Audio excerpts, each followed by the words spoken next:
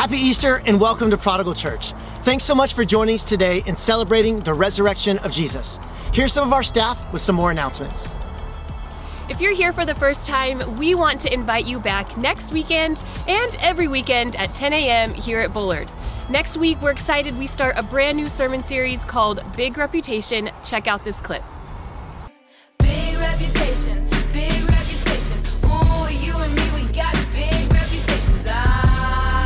And you heard about me. Oh, I got a reputation. Christians are the worst. The condemnation of culture, a lack of care for the poor. Judgmental, bigoted, homophobic, elitist, and hypocrite. That's what the world thinks of Christians. big reputation, big reputation. Oh, you and me, we got big reputation.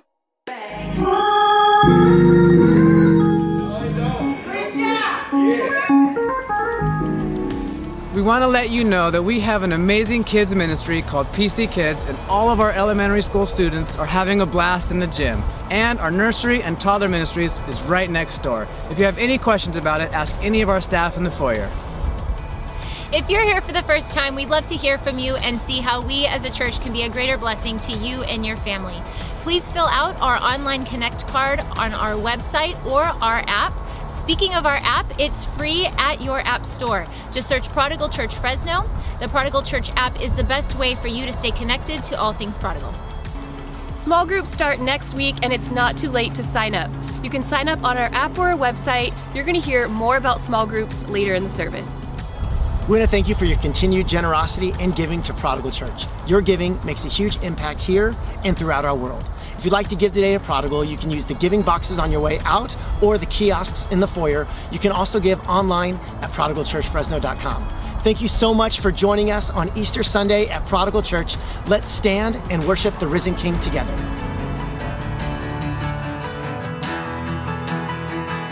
See the tomb where he laid, see the stone rolled away.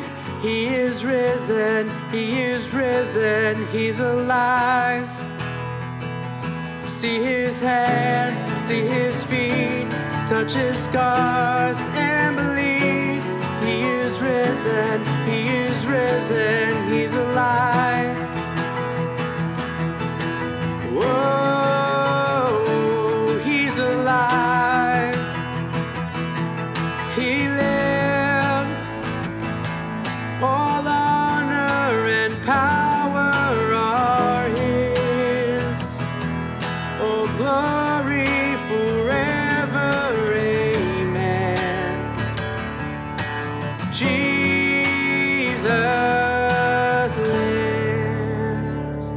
Hear the shackles breaking free. Hear the song of the redeemed. He is moving, he is moving, he's alive. So take this freedom, take this love. Can you feel it rising up?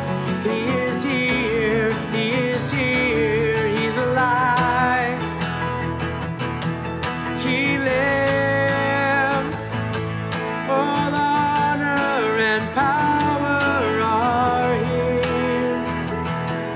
Oh, glory forever, amen. Jesus lives. All honor and power are his. Oh, glory forever, amen. Jesus lives. Jesus lives.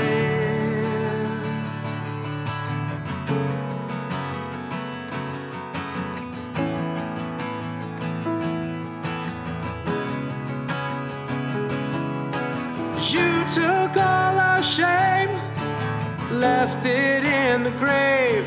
We're forgiven. We're forgiven. The work forever done, only by the blood. It is finished. Oh, it is finished. You took all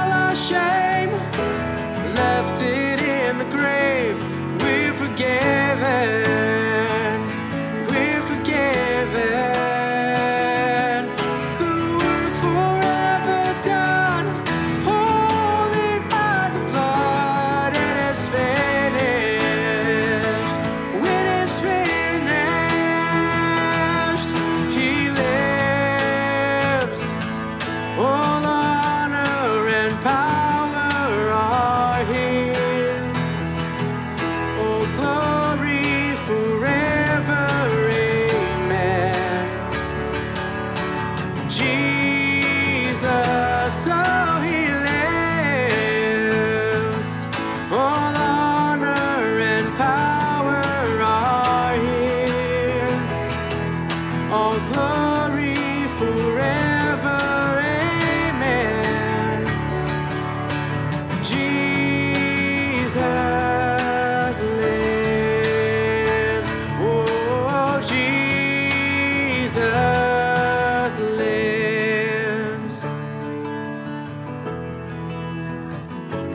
He is risen, he is risen, he's alive. Happy Easter. We are so glad that you have joined us in celebrating the resurrection of Jesus here at Prodigal Church. There was a young man who showed up for church on Easter. And as he was leaving, he shook hands with the pastor at the door. And the pastor said, "Son, you need to join the army of the Lord." And the man said, "Reverend, I'm already in the army of the Lord." And the pastor said, "Why then do you only show up to church on Christmas and Easter?" And the young man whispered in his ear, "Because I'm in the Secret Service." Okay. Now, I know that there are many people watching today or here in person that are some Secret Service agents, and we just want to tell you that all good, okay? We're glad you're here, okay? Feel free to come back or not.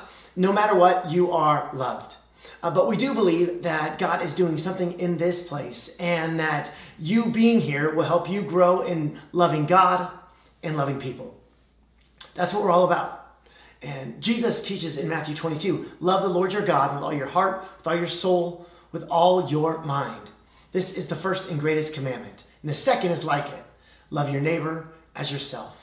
All the law and the prophets hang on these two commandments. Love God, love people.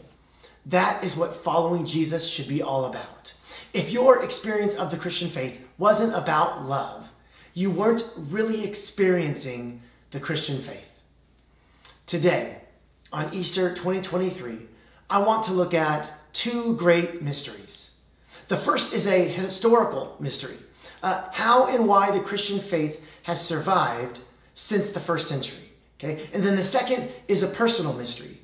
How does God feel about you?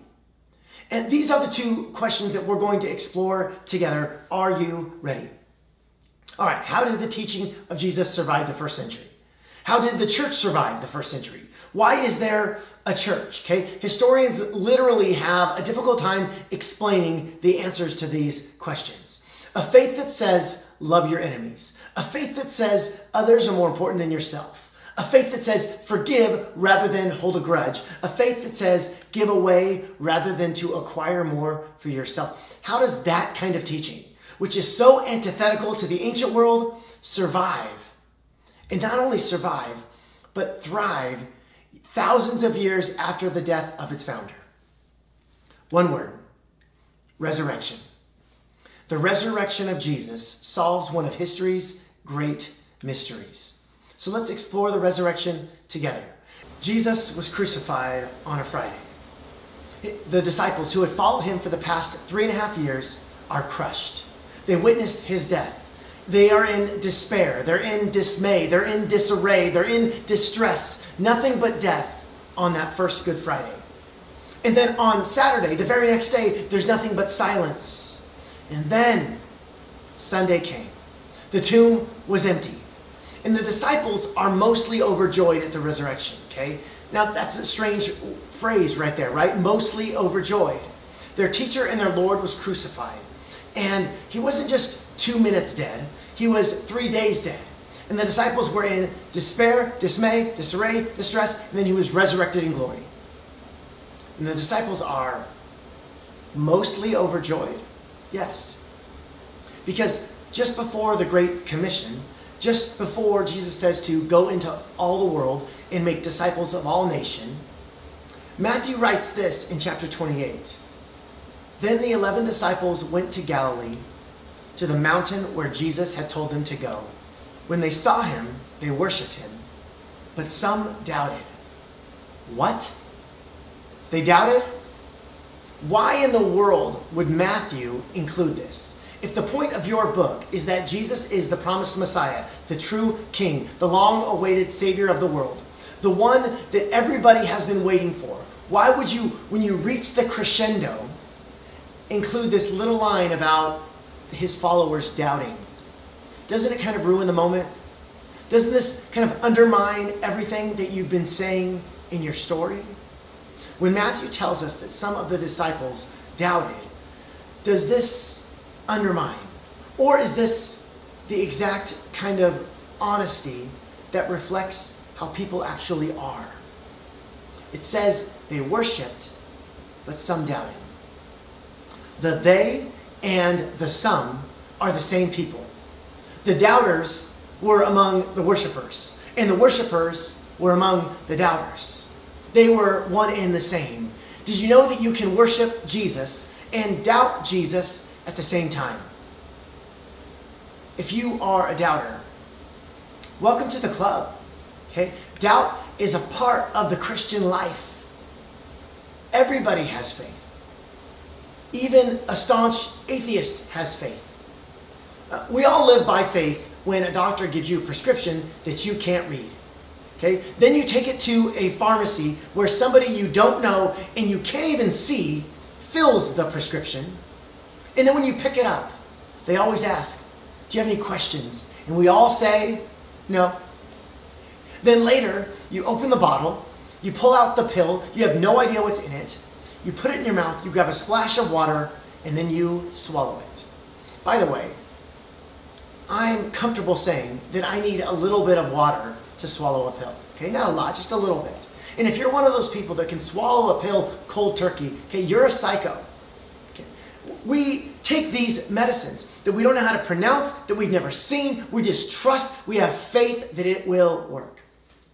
We all live by faith. And the disciples here witnessed Jesus resurrected, but some doubted. One of those doubters is Thomas. And just a few chapters before the resurrection, Jesus and the disciples were getting ready to head to Bethany, which is right next door to Jerusalem. And Thomas is like, yes, it's go time. Let's go to the city and I'll die for you, Jesus. Let's all die for Jesus. And then Jesus dies and the disciples all leave. They run. And when he rose from the dead on that Easter Sunday, Thomas was like, unless I see the nail marks in his hands and put my finger where the nails were, put my hand into his side, I will not believe. In one chapter, Thomas is like, I believe. In the next chapter, he's like, I don't believe. Who does that?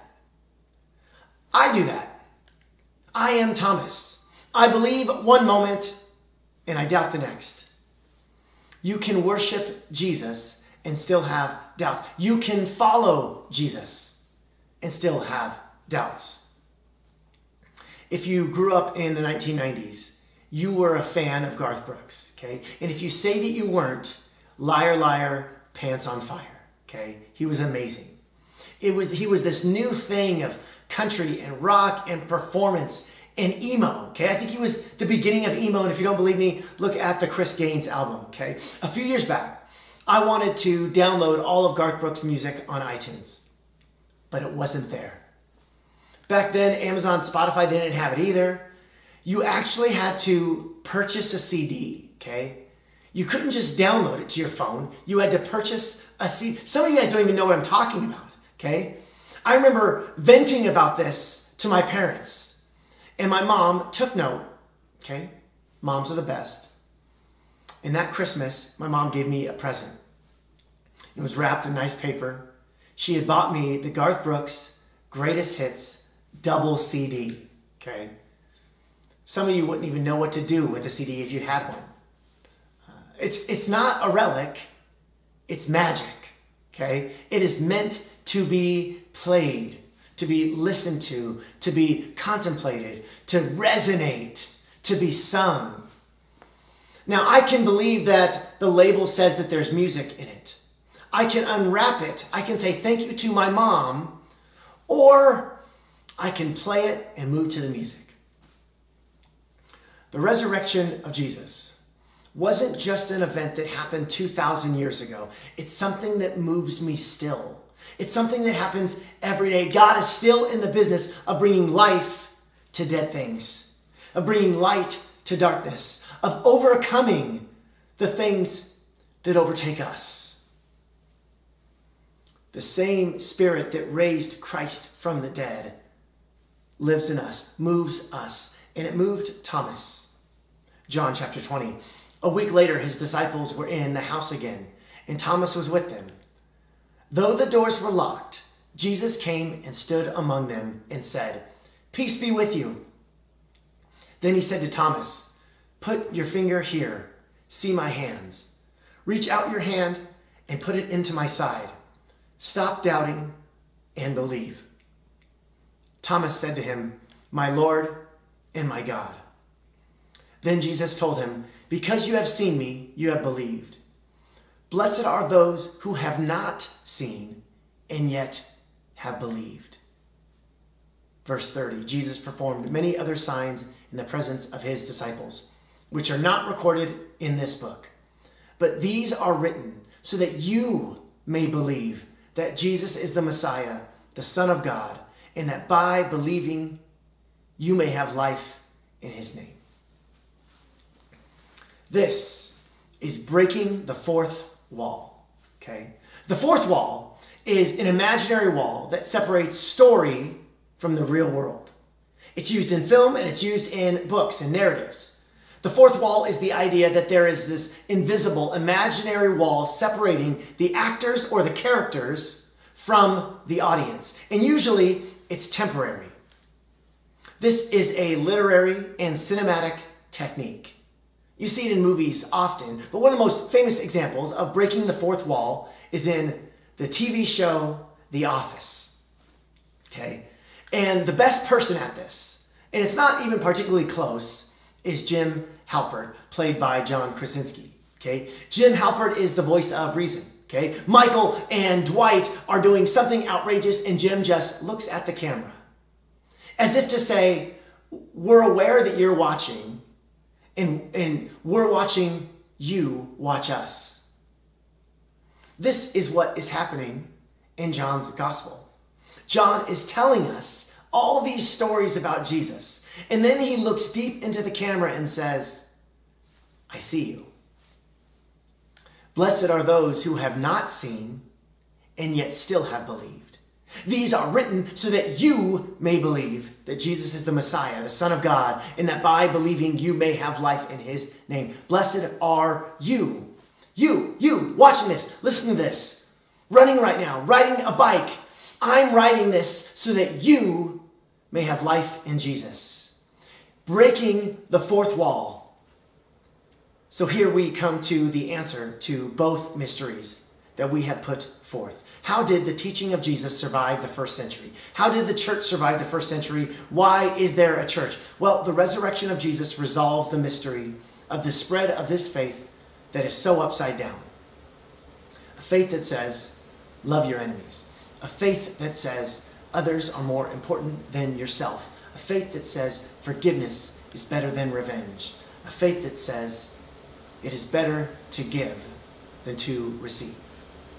The resurrection of Jesus resolves the historical mystery of the Christian faith. Doubters like Thomas, doubters like me, and doubters like you. We begin to love God and love others in a radical way that could even change the world. The resurrection of Jesus also resolves the personal mystery. It resolves the mystery of how you know where you stand with God. How does God view you?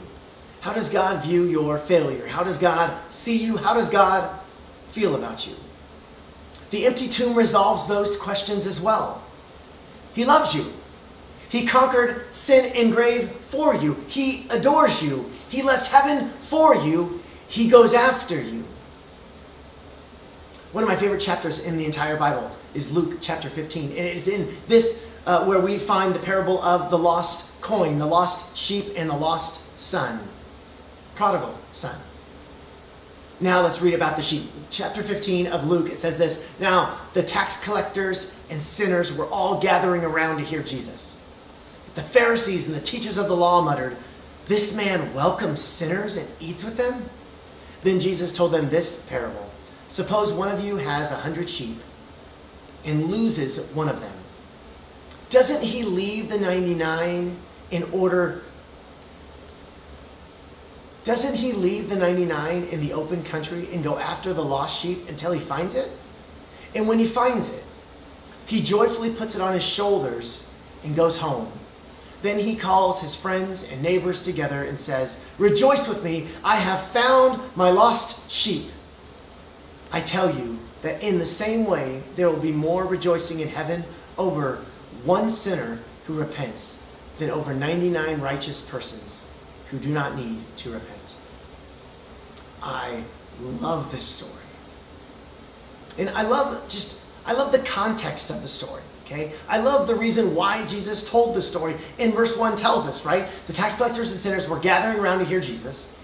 The Pharisees and the teachers of the law, all the religious people were saying, "This man eats with sinners? He welcomes them? Ooh, scandalous." Okay? Jesus loves sinners. This story, it worked better in the ancient world than it does for us. Why? Well, because shepherding was common. It was a common practice. If we had 99 sheep, we wouldn't even know what to do with them, okay? So instead of sheep, for us, in 21st century United States, or wherever you're listening is from, I want you to think rather, not in terms of sheep, but think of terms of credit cards and children, okay? When you lose something of value, here's what you don't do. Okay? You don't console yourself with what is unlost. You don't say, "Well, my MasterCard and my 5-year-old are gone, but at least I still have my Amex and my 9-year-old. No.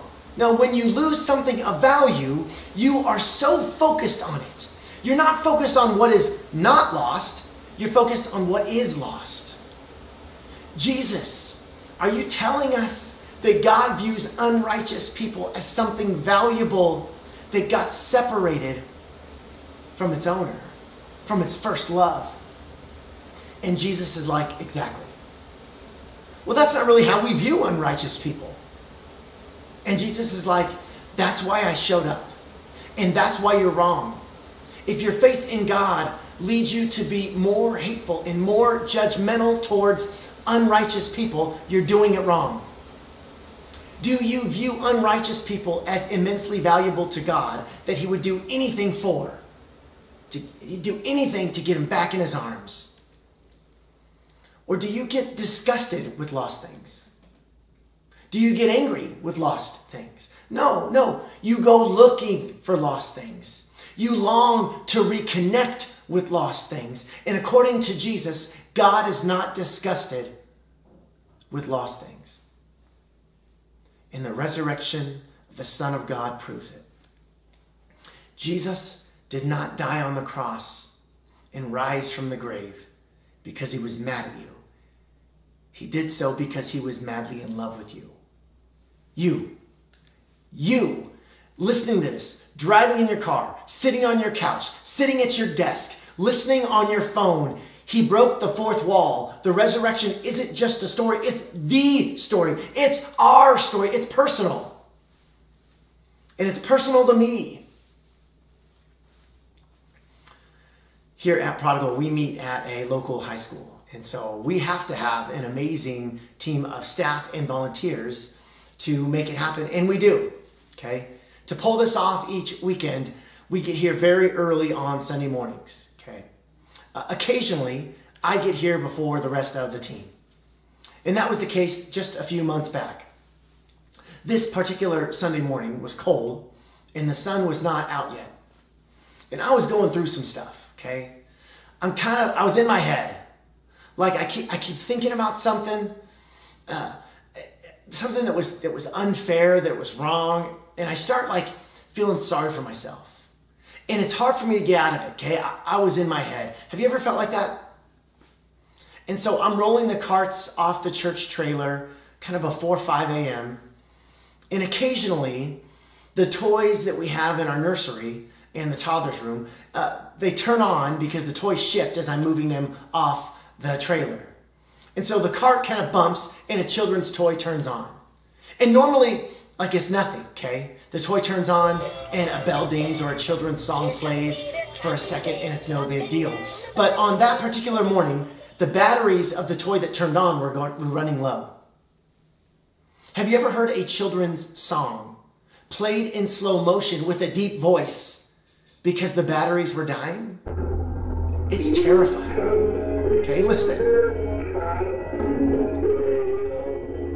I was scared.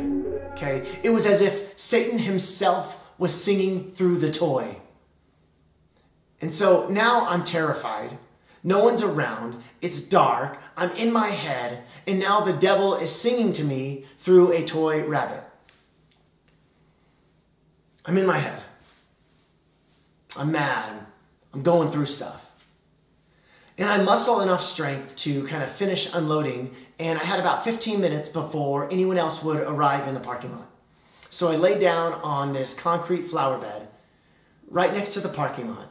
And I look up at the stars. And I just start talking to God, okay? Some Christians call it praying. But in that moment, I did not feel like I was praying. I was just saying out loud all of the things that were running through my head. All of my frustrations. I wasn't expecting a supernatural encounter or anything like that. I was just venting, staring at the night sky. And a memory came to mind. A childhood memory. A childhood movie. Do you remember the theme song of American Tail? Yeah. Fievel, okay? Fievel is lost in America where he thought that there would be no cats and he was all alone. And he was looking up at the night sky and he begins to sing Somewhere Out There, okay? The first line of the song came back to me like a Mack truck. Somewhere out there, beneath the pale moonlight, someone's thinking of me and loving me tonight. Now, I don't know why. Okay? I have no words to explain this, but it hit me that morning. I hadn't thought about that movie in 30 years. But then and there on that concrete flower bed on that Sunday morning, I started to tear up. I felt that God loved me. I felt that God was for me. I felt that God was on my side and that God would help me overcome. Then I grabbed my phone and I played the song. And iTunes had it, okay? And I didn't play the Linda Ronstadt version. No, not from the radio. No. I played the Philly Mouskowitz version, okay? And I cried the whole time. When the staff showed up, they're like, "Are you all right?" And I'm like, yeah. We got to change the batteries on those kids' toys, okay?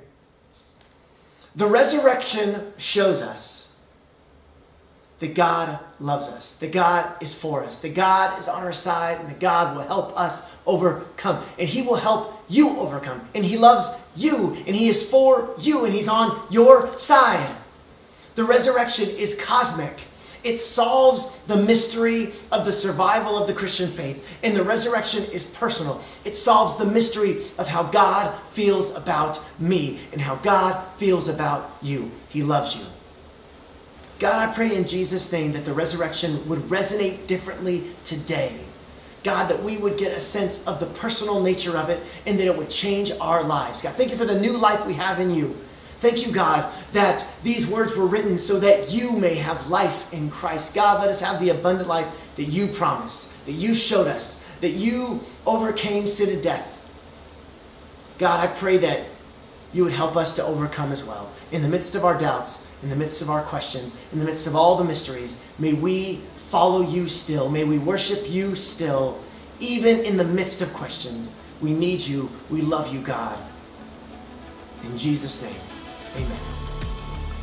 We want to thank you so much for joining us on Resurrection Sunday here at Prodigal Church Fresno. If you are in the Fresno Clovis area, and this is before 9:30 a.m. on Easter Sunday, April 9th, 2023, come on over to Bullard High School. We've got some fun things planned with a giant Easter egg hunt in between. It's a great chance for us to be together and proclaim that the tomb is empty. Next week, we'll be back at 10 a.m. at Bullard High School, and you can also watch our services online at prodigalchurchfresno.com every week.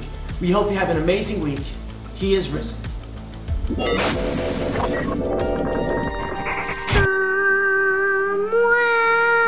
out there beneath the pale moonlight,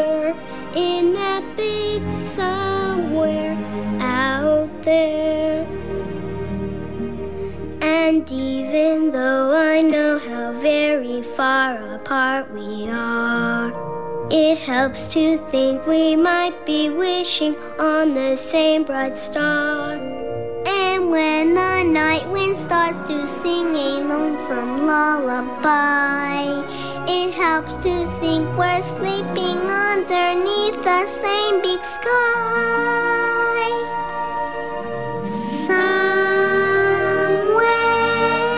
out there, if love can see us through, then we'll be together somewhere out there, out where dreams come true.